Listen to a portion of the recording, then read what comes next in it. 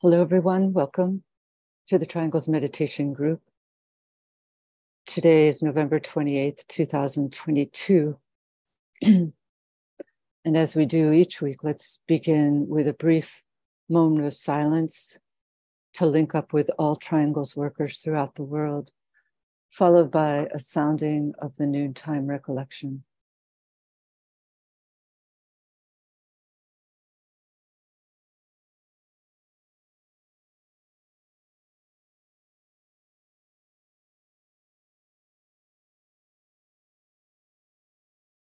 We know, O Lord of life and love, about the need. Touch our hearts anew with love, that we too may love and give.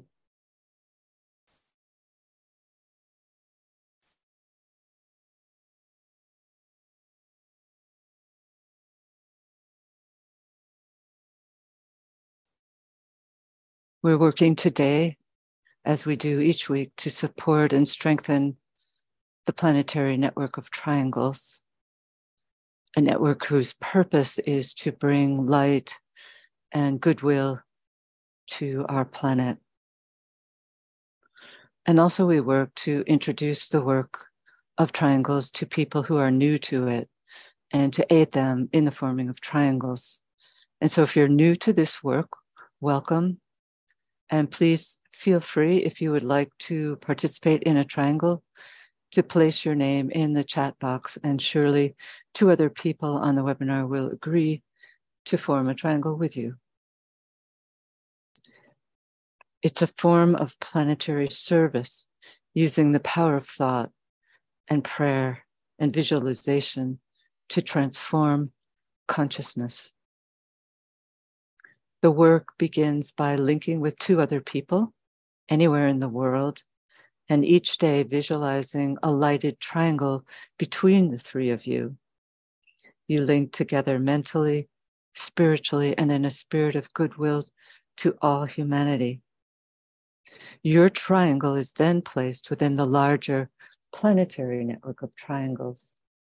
And then as the great invocation is sounded, a world prayer, the energies are distributed and released into the consciousness of all humanity, helping to find resonance within all open hearts and minds.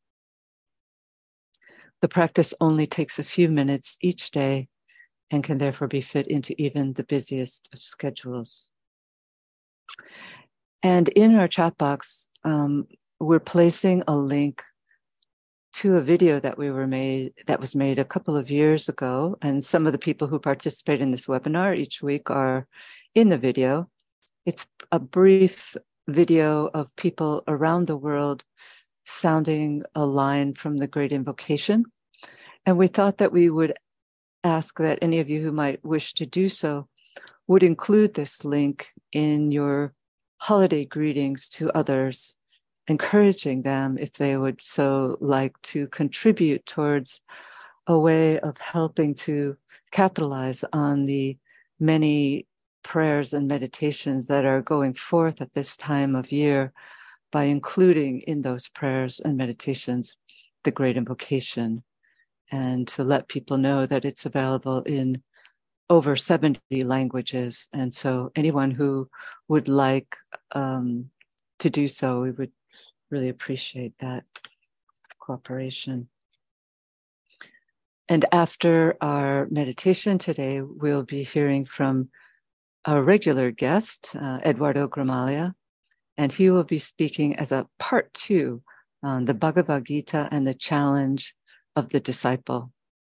And the last presentation by Eduardo on the Bhagavad Gita was really insightful, and so I'm sure this one will not disappoint. So let's now, as we do each week, come together in a brief visualization that will set the field for the work to be done. Let's visualize a triangle of lighted energy, and on each point of the triangle, let's visualize a sphere representative of the three planetary centers. Shambhala, the planetary head center. The spiritual hierarchy, the planetary heart. And humanity, the planetary throat center. Visualize the energies moving from point to point around the triangle, blending and merging with each other, filling the triangle with light.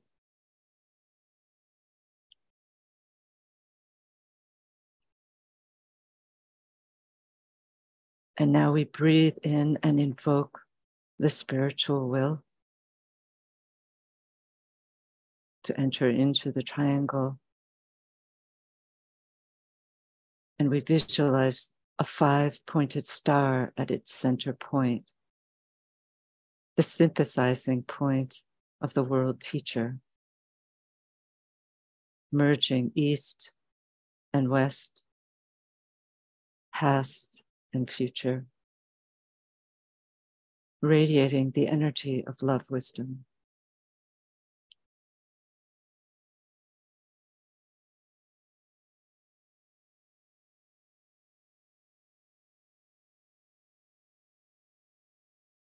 And visualize the energies radiating forth from the center of the star into the consciousness of the new group of world servers. Visualizing that group as a sphere of light, full of millions of points of light, representative of the new group workers.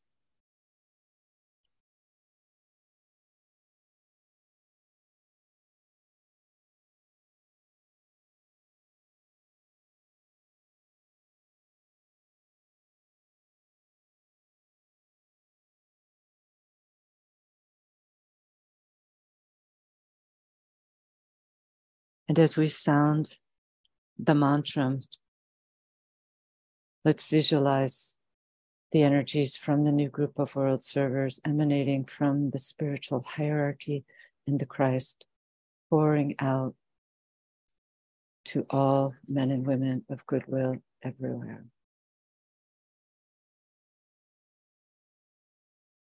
Radiance we are and power. We stand forever with our hands stretched out, linking the heavens and the earth, the inner world of meaning and the subtle world of glamour. We reach into the light and bring it down to meet the need. We reach into the silent place and bring from thence the gift of understanding.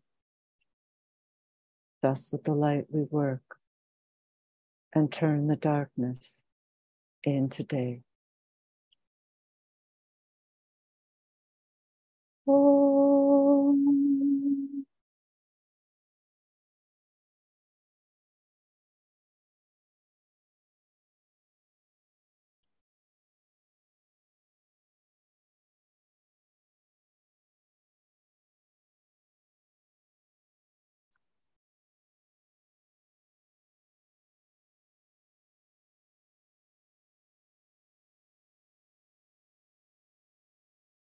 Sagittarius is an energy related to the third planetary center, the center of humanity. We can hypothesize this because we can think of this period of the lower interlude of this spiritual year as a reflection of the higher interlude during the spring. And Sagittarius, as we know, is the corresponding or complementary point to the sign of Gemini, its polar opposite. And therefore, we could conjecture that Sagittarius, like Gemini, is related to this third planetary center, the center of humanity. So during this time, we can keep the focus on this center, on humanity and its preparatory work under the powerful influence of these waning years of the stage of the forerunner. And we can use the powerful stimulation that comes each year in the Taurus and Scorpio axis, which is related to Shambhala, and appropriate those energies among the human kingdom so that we can move swiftly forward towards the goal.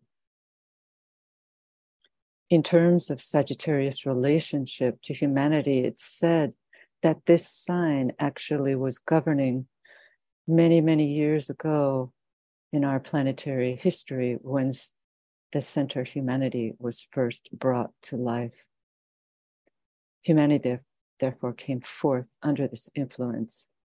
And this is an encouraging thought, to be ruled as a collective by such a liberating energy.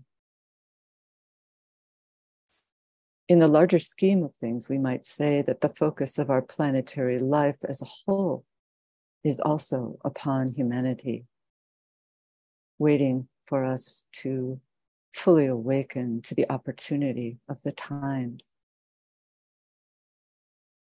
And this is causing a strengthening within this planetary center and evoking powerful changes within the masses of people throughout the world as they awaken and realize the power that they innately yield, and as a consequence are increasingly making their voices heard. And because of the intensity of global conditions and the apparent concentration of money in the hands of fewer and fewer people, the calls for justice around the world are intensifying. A number of decades ago, anthropologist Margaret Mead famously said that we should never doubt that a small group of thoughtful, committed citizens could change the world. For she said, indeed, it's the only thing that ever has. Today, however, it seems the situation has changed. And rather than a small group of thoughtful, committed citizens, we have instead a large and growing group spearheaded by the new group of world servers and finding agency through the millions of thoughtful, committed citizens of goodwill who in all walks of life and of all fields of endeavor are doing what they can to contribute towards the upliftment of planetary consciousness. Our societies in the West have been built up around what's called a social contract, a theory that had its origins in ancient Greece, but which more recently came into prominence during the Enlightenment through the writings of Swiss reformer Jean-Jacques Rousseau, as set forth in his 1762 book, The Social Contract. The idea was then expanded upon by other thinkers of the Enlightenment, such as Thomas Hobbes, John Locke, and Immanuel Kant. The concept was then adopted widely by many Western societies. Social contract theory is based on a real or hypothetical agreement between the people and their rulers, whereby people agree to surrender some of their natural freedoms in return for the protection and security conferred by governments. But today, the sense among a growing number of people is that the social contract is fraying, and some would say that it has broken down. Growing numbers of people are concerned that certain basic freedoms are being taken away. But this has caused a shift in thought as people come to realize that ultimately the power does belong to them. People are recognizing that a revitalization, perhaps an updating of the software of our governing bodies and our economic systems is needed. The planetary Arjuna is seeking to assume control of our planetary life. And as we, humanity, are governed by this sign of Sagittarius, we are well equipped to rise to the challenge that inevitably comes when the old order is fraying. For just as the opposite sign of Gemini, the symbolism in Sagittarius is also strongly related to the Christ.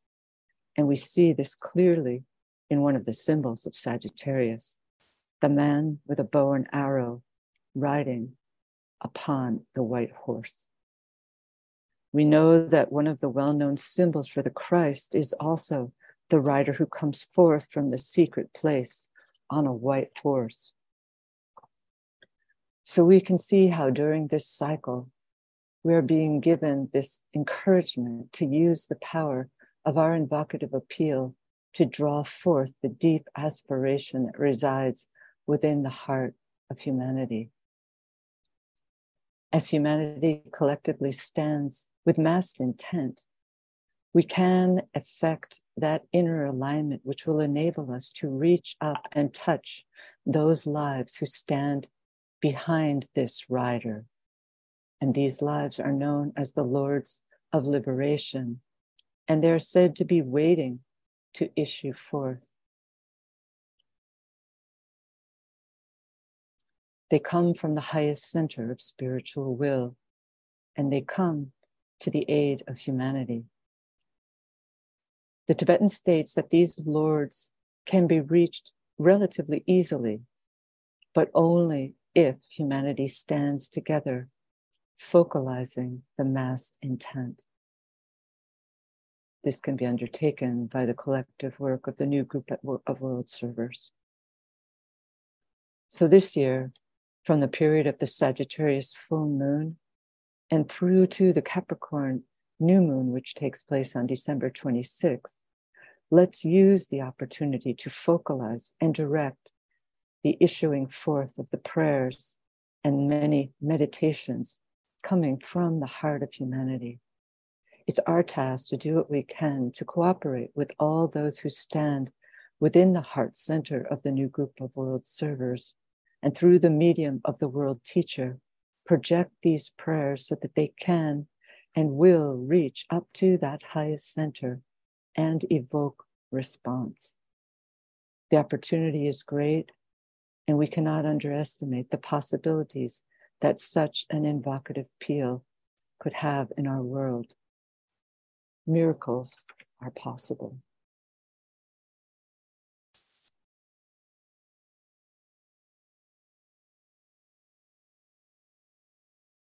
So now let's work with our meditation.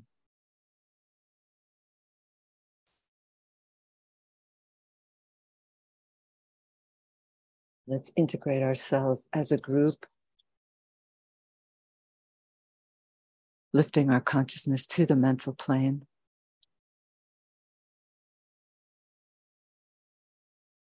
Standing at the center of the even arm cross of discipleship.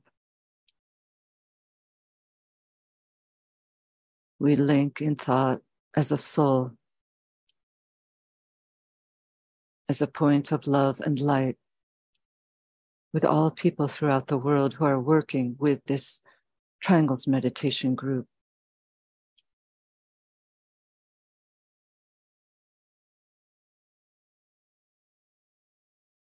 And we project a line of lighted energy towards the highest center, Shambhala, and sound together the affirmation of the will. In the center of the will of God, I stand. Naught shall deflect my will from His. I implement that will by love. I turn towards the field of service. I, the triangle divine, work out that will within the square and serve my fellow men.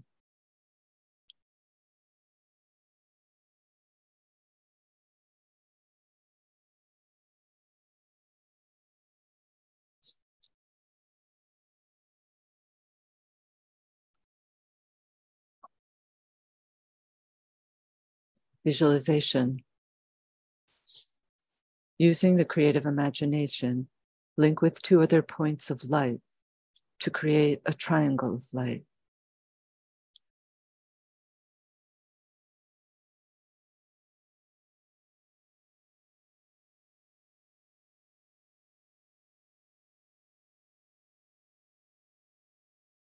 Visualize the triangle in which you are working as an essential part of the radiant worldwide triangles network.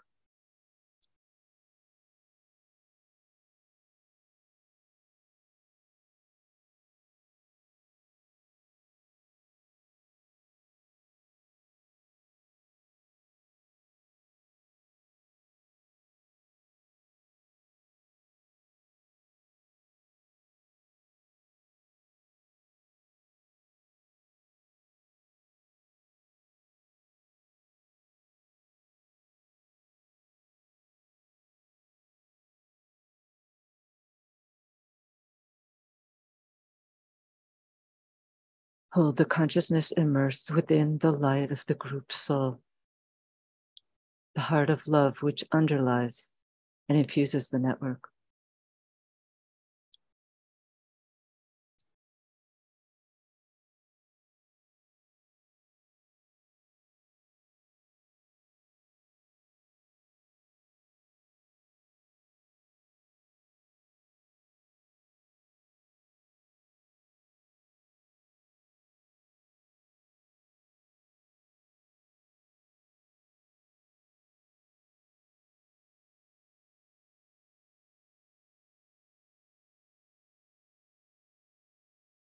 Lift the consciousness to the world teacher who stands as the heart of love at the center of the spiritual hierarchy and also at the heart of each triangle.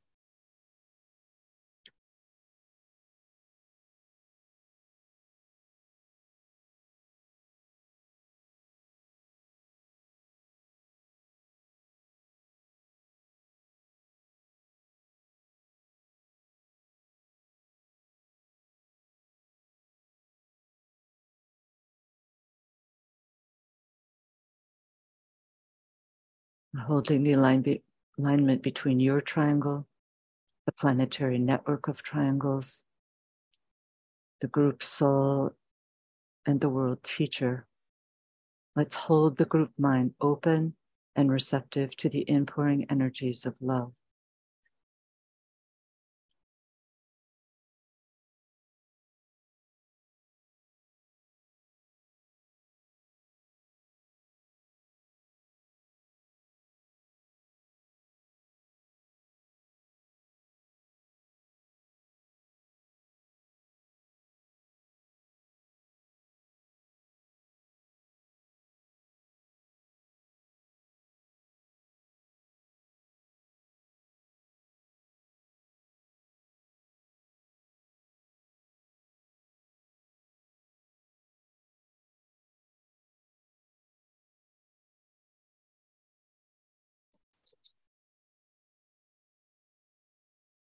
Precipitation.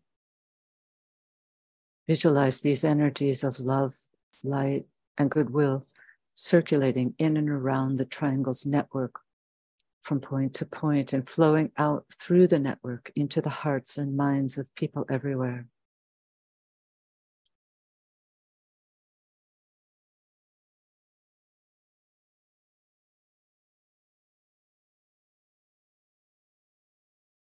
Visualize these energies unifying and eliminating all divisions within humanity, healing and transforming human consciousness, and establishing right human relationships.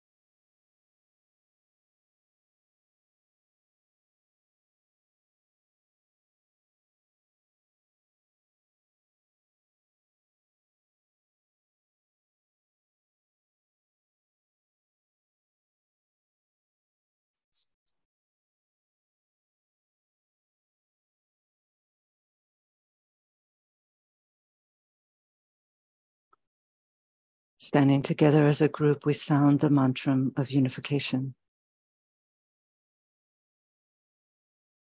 The sons of men are one, and I am one with them. I seek to love, not hate. I seek to serve, and not exact due service. I seek to heal, not hurt. Let pain bring due reward of light and love. Let the soul control the outer form and life and all events, and bring to light the love that underlies the happenings of the time. Let vision come and insight. Let the future stand revealed. Let inner union demonstrate and outer cleavages be gone. Let love prevail. Let all people love.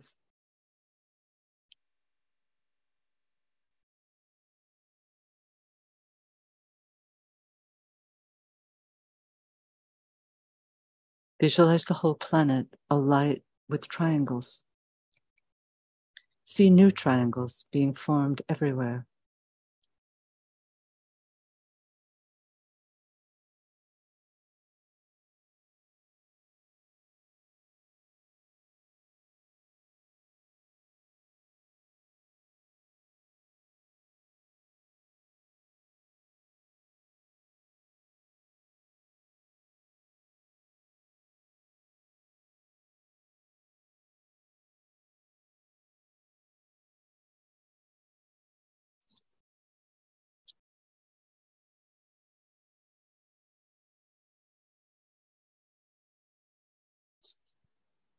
Distribution.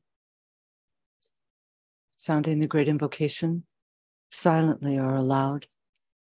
And as we repeat each stanza, let's visualize the network acting as a link between the world of spiritual realities and humanity, as a channel through which light and love and divine purpose may flow into human consciousness.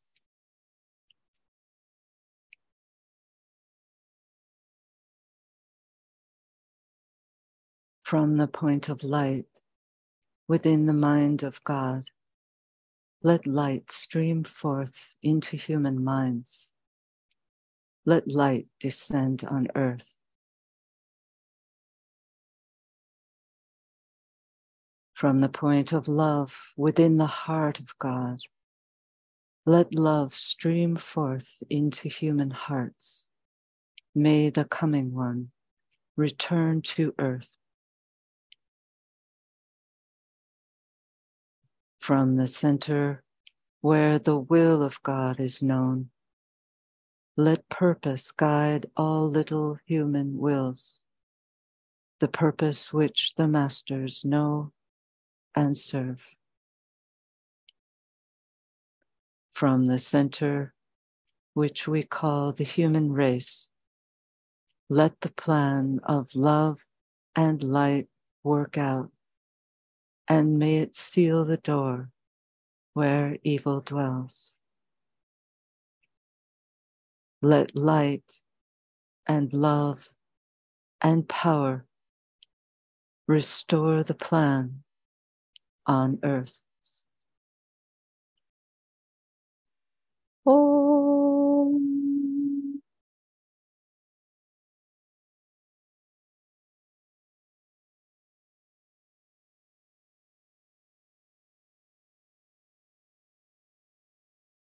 Om.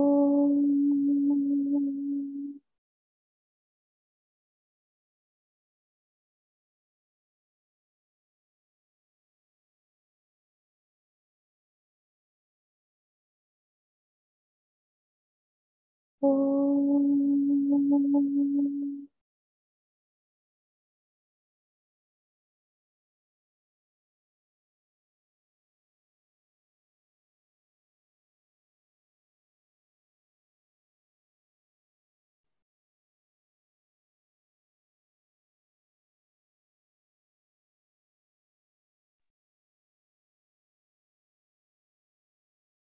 Thank you, everyone.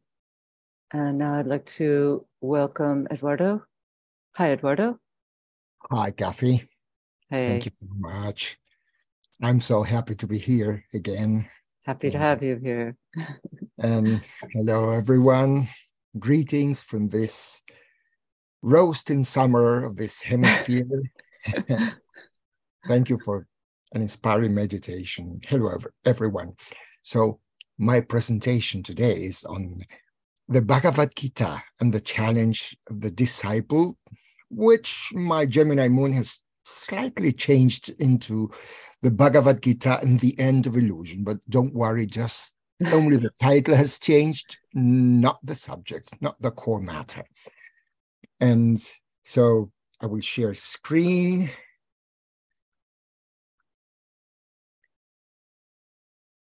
Okay. So the Bhagavad Gita and the end of illusions. Both H.P. Blavatsky and Alice Bailey consider the Bhagavad Gita as a deeply esoteric work. The story of Arjuna, as I said in my last presentation, symbolically depicts the challenges every spiritual disciple has to face. It could rightfully be called allegory, a story used as metaphor and intended to teach us something, if we can truly unveil its hidden meaning. This book, the Bhagavad Gita, is not some cryptic treatise on the affairs of an initiate or adept. The Bhagavad Gita is useful for all aspirants, and the challenges which Arjuna, the symbol of the disciple, faces are the problems of all disciples throughout the ages. As I said last time, symbolism is like beauty. Either you see it or not, but it is there to be uncovered. As we said, the Bhagavad Gita is contained within a major epic poem, the Mahabharata. The story revolves around two sets of cousins, the Pandava of divine origin and the Kaurava of a darker origin. These two branches of the same family would become bitter rivals and oppose each other in a war for the land. A right symbol for those bright and dark sides inside every human being. Of the five brothers, Arjuna is the commander-in-chief of the Pandava army, and Krishna is his charioteer.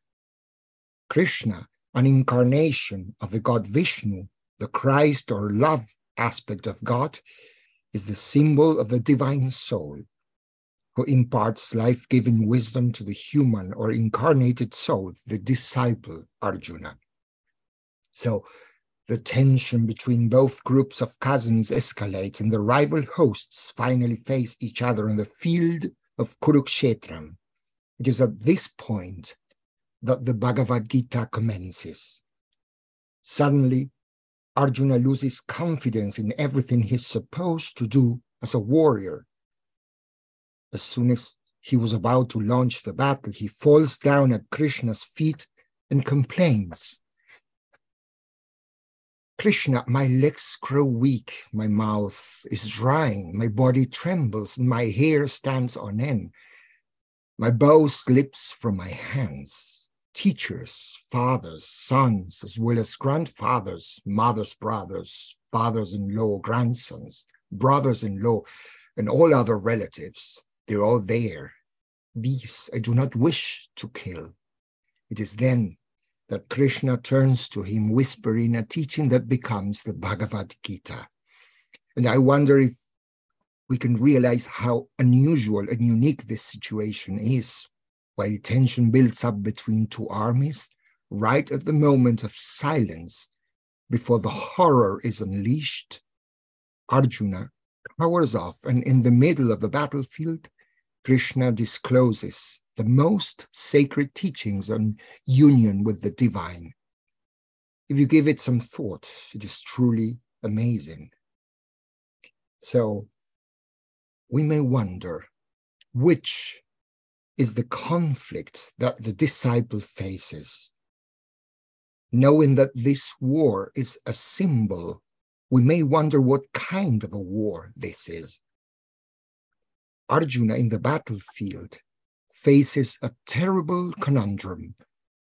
All his acquaintances, family, friends, even his own master are arrayed to battle against him. He as warrior must slaughter them. Shall he cower off and revert to the downward, dark path of form, or proceed with courage and do what he has to do? In turn, Krishna, symbol of the inner soul, stands poised in observation of the conflict of unleashed forces. So, who are really Arjuna's enemies? His familiar things, attachments with whom age-long dependence has been established for countless incarnations. The moment the battle is about to start symbolizes this transcendental decision to abandon the way of death, of form and separation, and to step on the inward path, that path of return to the source, in Sanskrit, the Nivritti Marga. The dream of the incarnated soul has led to all kinds of contracts with time and space. The incarnating human being has submitted to all kinds of guidance, religions, and traditions. He has now to let go, to move on, even if this involves the sacrifice of all these dear things on the altar of life. When the bow slips from his hands, Arjuna feels an unbearable sadness, that inevitable experience of all of us who seek the spiritual path. He realizes that he's attached to institutions, standards of behavior, and established beliefs. They are his family, so to say. So, with a heavy heart, Arjuna says, "My heart is weighed down with the vice of faintness. My mind is confused as to dharma or duty." We said last time that dharma is the main subject of the whole story. Thus, Arjuna, disoriented and with a feeling of futility that everything is in vain, a feeling so familiar to many of us, cries, "Nayotsya, I will not fight." And Krishna, seeing that Arjuna refused to take his weapons and fight, warns him that victory and defeat are the same. He urges him to act, but not to reflect on the fruit of the action. Once you have made pleasure and pain, gain and loss, victory and defeat the same, then you will be ready for battle. Krishna tells Arjuna to seek detachment and fight without desire, but Arjuna is confused. Any one of us would be, really. How can one seek detachment and yet be urged to slaughter? On the surface, these words appear to be confusing, ambiguous, but the fact is that a deeper truth is here hinted at. Krishna enjoins him not to withdraw from action or from the world. One must act, but in the heart of action, one must remain free from all attachment, since sages look equally on a Brahmana adorned with learning, vidya, and humility, vinaya, a cow, an elephant, and even a dog, and an outcast.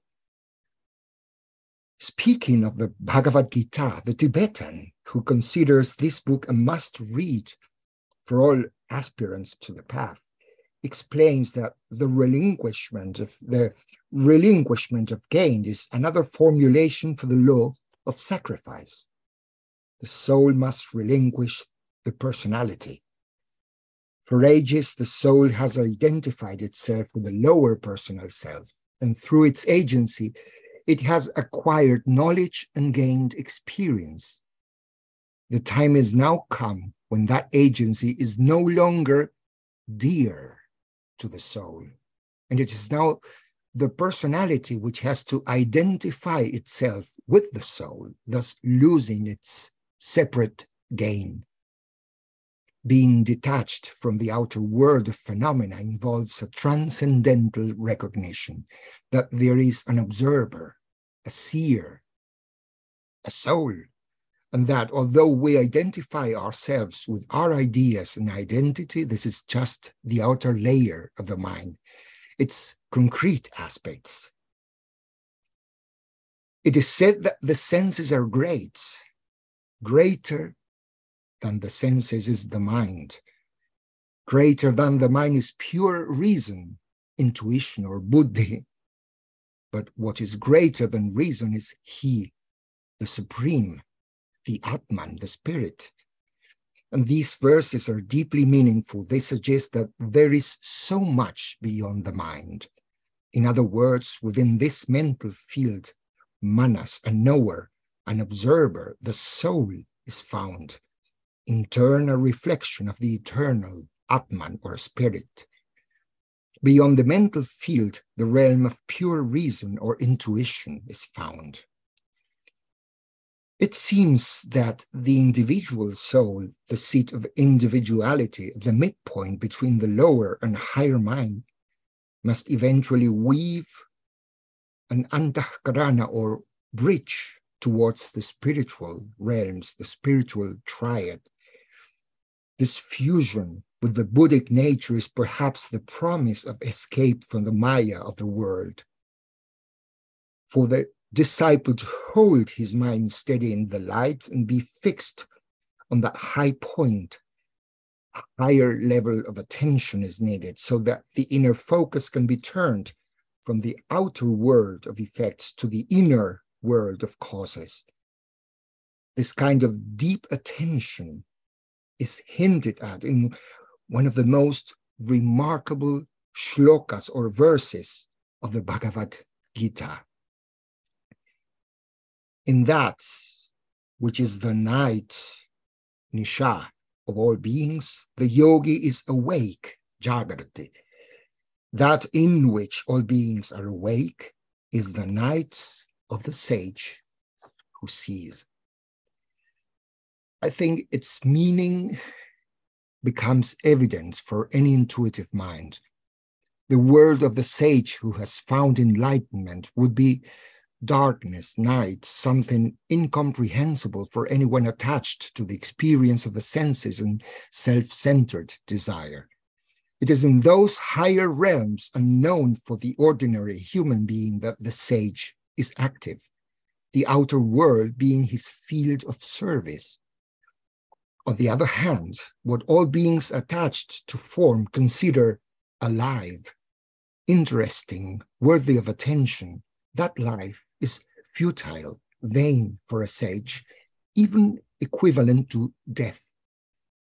Therefore, the Muni or sage does not take active part in a life which he has already experienced for many incarnations and outgrown. This involves a complete change in polarization of attitude, and it has nothing to do with retiring from the world or escaping one's duties. It does imply moving against the mainstream of socially accepted behavior and becoming a real spiritual warrior. We know that, don't we? The problem of action is one of the most difficult matters to truly understand. And Krishna poses that question. He says, what is action? Kim karma? What is inaction? Kim akarma? Karma, the word for action. He further adds that even the wise are herein perplexed. What hope do we have then, really? Difficult, mysterious is the path of action, says Krishna. And here comes the solution, as it seems. He who sees inaction in action, and action in inaction, he is wise among men. Okay, another riddle, another puzzle.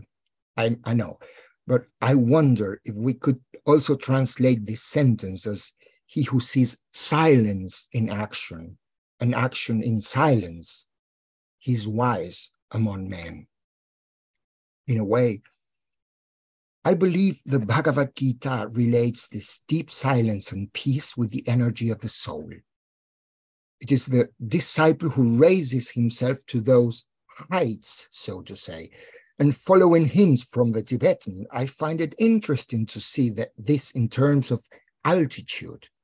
In the sixth son or book, the yogi is depicted as on a high place, Kutasthita, that is on a summit, on a high rock, this sense of altitude pointing to an unwavering position in spiritual realms. The picture of the summit of a high mountain is just a symbol, as we can guess. No one is saying that the disciple should withdraw to a lonely place on the top of the mountain. We can think of a disciple holding his mind steady in the light of the soul, that middle point between the higher mind and the lower personality. Or we could even extend the reach of our imagination and picture a great initiate holding his consciousness in the realms of the spiritual triad, the realm of intuition and pure will. But I wonder what the effect would be in our lives and what our usefulness should we be able to turn the focus of the mind towards the world of causes, while considering this world of phenomena as a field of service or even training. So now we see action, as mysterious as it can be, is in quite another light, don't we? The awakened human being, the Bhagavad Gita says, remains in a secret place by himself, rahasisthita, permanently with thought and self subdued, that is, always with the body, mind, and self seated, poised on that high place. His consciousness is steady in the light of that high point within the mind, its apex, so to say, in Krishna's word, in a pure or sacred place, neither very much raised nor very low. Shuchaudeshe in Sanskrit, in a holy land, also literally in a clean land, but not too high nor too low. And that middle land in which the higher and the lower meet, the land of the soul, the real self, in turn a reflection of the spirit. We can consciously direct the focus towards the realms of the spiritual triad, the realm of intuition, or to the outer world in service. This soul thus turns out to be a lamp which does not flicker in a windless place. Thus the joy of the eternal is known, as well as that land where truth resides. This union or synthesis is what freedom really means. The disciple sees himself within the heart of all beings and sees all beings within his own heart. This, in other words, means that the true battlefield is oneself, where no warriors nor weapons are needed, for each man must fight alone. Thus, on the Kurukshetra, the field of battle, the disciple Arjuna bears witness to an inner recognition from which there is no return. And he finally begged Krishna to show him his universal form, his Vishvarupa. In other words, he wanted to see his soul face to face. In this climaxing moment, Arjuna, overwhelmed with deep astonishment and awe, bowed down his head to the Shining One and said with joined palms and shaken to the depth, I see you everywhere, unbounded form, beginning, middle, end, but your source I do not find. Infinite Lord, infinite form, blazing as fire, the gaze dazzling as sun, immeasurable from all sides of the sky. The experience of a disciple in his third initiation, we are told. And to that, the universal form of Vishnu replied, Time I am, laying desolate the world, made manifest on earth to slay mankind. Not one of these warriors ranged for battle escapes death. You alone will survive. The disciple alone will survive death. This is a great symbol. And Krishna goes on, I have already defeated all these warriors. In the 9th chapter or song, Krishna reveals a supreme mystery, Raja Vidya, in his words, the most secret wisdom. This supreme knowledge is only transmitted through direct experience, pratyaksha in Sanskrit. Those who do not believe in those truths return to incarnation over and over again. Krishna says, by me all this world is pervaded in my invisible being. All beings have their roots in me, and I am not rooted in them. Krishna tells Arjuna to meditate on this sacred mystery. I am the source of all beings, Bhuta Bhavana, but he does not depend on anything or anyone. And at the end of the age, when everything returns to the bosom of nature, everything returns to my nature, Krishna says. And when a new day begins, I bring them back to life. The law of cyclic reappearance, isn't it? So the big picture thus appears extraordinary. Behind change, there's always an eternal and undying nature. Is this not the theme of the soul's endeavor, we may wonder? The universal Krishna is here saying, having pervaded the worlds with a fraction of myself, I remain. This is the translation of the Tibetan. Such is the very spirit which must underlie every creative work, after all. However, the soul must also relinquish its tie with all the other personal selves. The disciple must come to the point when he can meet other selves on the plane of the soul. He must learn to serve without attachment to results and relinquish the fruits of service. Arjuna sees the form of God wherein all forms constitute the one form. The battle is then, and only then, over. The soul is in complete control, and no sense of separativeness is then possible. It is with this detachment that Arjuna can sound the horn, even with the horrors of the war to come. So, as the Tibetan points out in White Magic, the Gita lays such simple rules whereby depression, sadness, and, most important, illusion can be overcome. These rules emerge as we learn to read this story between the lines. I think these rules would prove to be extremely useful for all of us in these difficult times. Know yourself to be the undying one. Control your mind, for through that mind the undying one can be known. Learn that the form is but a veil which hides the splendor of divinity.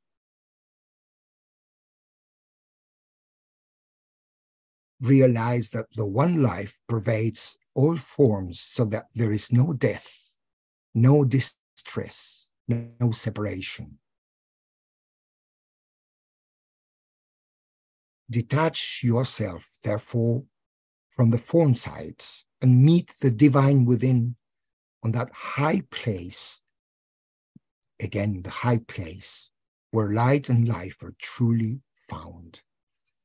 Thus, illusion ends, and I would add, a new human being is born. Thank you very much. Thank you. Thank you so much, Eduardo. That was something we could all read again, I'm sure, with good measure. I think this is one of the many aspects from which we can see the Bhagavad Gita. So it has so many layers of meaning, of Yeah. it can be seen from so many standpoints, from so many angles. So it is really impossible for anyone, no matter how scholarly one may be. I am not really a scholar in the sense that one from India could be, but no one can make justice to all the depth of thought that this Bhagavad Gita contains.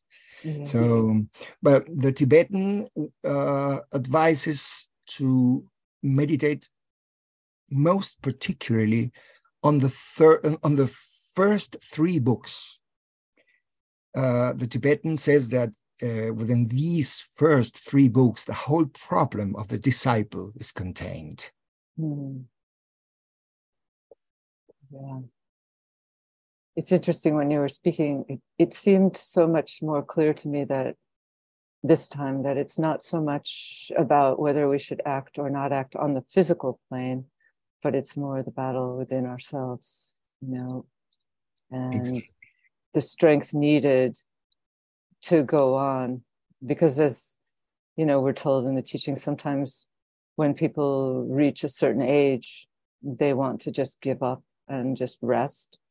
But the disciple and someone like Arjuna, that's really not an option, although it might be a desire. Yeah.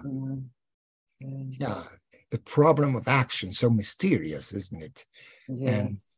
in a way, in some place, Krishna said, so stand up, fight. I myself am never without action. So this is a whole new concept of action, isn't it? Yeah. Yeah. But it doesn't preclude having to act Of in a very course. difficult situation on the physical plane. That is also, of course, the idea that whether we act or whether we don't act, that's not really so much the issue, but to recognize what it is our dharma is, because we all have a different dharma, and therefore the path is varied for each individual. But essentially, it's about adhering to the inner voice of the soul Mm. that will guide us. Well, Arjuna was supposed to fight, so he had to fight. He had to Yeah, stop an action. He had to kill his relatives. His yeah, relatives being the symbol of all those dear things, all those contracts that he had sort of signed during so many incarnations. yes, He had to act. That involves a decision in that case. But yeah, it is wonderful that all this transmission of this in the moment when Krishna imparts of these thoughts on yoga is right before the battle yes, starts, at the moment of silence. And we know that horror will be unleashed. So it's amazing. The symbol of the power of the image is amazing. yeah. I think he says, the Tibetan says somewhere that one of the astrological energies associated with the Gita is Libra. And when you're speaking about that, it seems like that Libran point of poise before that must be established in order to enter into the battle of Scorpio. So Yeah. it seems to make Well, sense. in a way, it's quite graphical, isn't it? Because Arjuna has to decide between two things. Will he make the decision to step on the inner path, the Nivritti Marga, or shall he recede and get once more involved in form? It is a decision. There are two paths. Yeah. The Hermetic writings spoke about those two paths. One was called the way of death, and the other one, the way of light, the ascending way of light. So in a way, it implies a polarity, a decision that he has to make. So Yeah. it's very Libra, really. Yeah. Yeah. But the result is the battle. uh, The result will be the battle. And I have said that the last presentation, that the result is catastrophic. yeah. So the battle leads to so much cruelty in the Mahabharata after the Bhagavad Gita is over. So, and so this, well, maybe this is a symbol, not a symbol, a remembrance, or let's say an atavic record of some great war that really took place in Yeah. Atlantis, for instance. Yeah. So it may have some core of history within. But the Bhagavad Gita is a whole symbol in itself. Yeah. And you can read it, I imagine, in the original Sanskrit. Is that correct? Yes, it's difficult. Yeah. I have studied it in Sanskrit, but it's difficult because you have to really, well, every word has such depth of meaning, and so in a way, I still it's a non-going intent, so to say. Do you have a particular translation that you consider the best in your estimation? Well, I really advise, after so many years, I really advise to have 3 or 4 translations at hand. Mm-hmm. Because, different translators have focused and have different focus and have different bright moments and not very bright moments. So one should compare. Well, Alice Bailey, when speaking about the Patanjali and the Yoga Sutras, Alice Bailey advises the same. Yes. Yes. So can you suggest to the group the 3 or 4 that you think are high quality? Well, the most, so to say, literal one I have found is one by Annie Besant, the theosophist. Did she understand Sanskrit? Yeah, he was a Sanskritist. Yes, a very accomplished Sanskritist. Yes, wow, of course.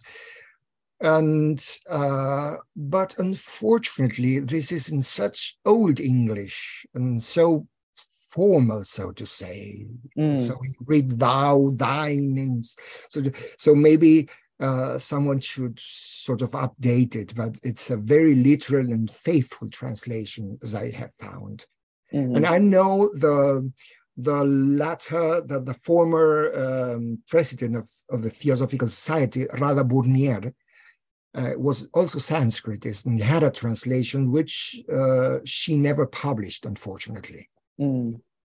So, and I am not really much aware of the translations in English. I have 4 or 5 translations in Spanish and 2 in English. So, well, and unfortunately, in the libraries, there are not many translations available. And the Charles Johnston one, you haven't necessarily. This is a very classical one. One should have that, I think. Yes. Yeah. But of course, intuition, individual intuition does the miracle, so to say. So let us not put so much stress on the translator and just trust ourselves. Okay. So one has to read and meditate and reflect very much on each paragraph, because it has so many layers of meaning. And as I suggested, you can interpret this in terms of the disciple, and there's also the layer of initiate. And the same things happen once the soul is transcended and the spiritual triad is, so to say, visualized. So this kind of literary works have so many levels, so to say. Right. They're great for meditation. Well, you've encouraged us all to pursue a deeper study of this great work. And so I think we should come to an end now, unfortunately. And there are many comments which we appreciate, and I will send those to you, Eduardo. Of course, Um, I can email or answer any questions by email. No okay. problem. All right. All right. So let's just close by taking a moment of silence to visualize the planet surrounded by a network of triangles.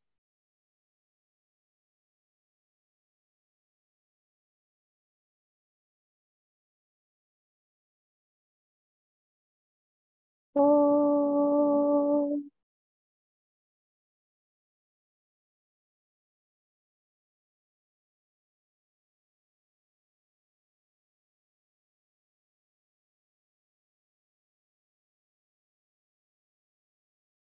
Thank you, everyone. Thank you, Eduardo.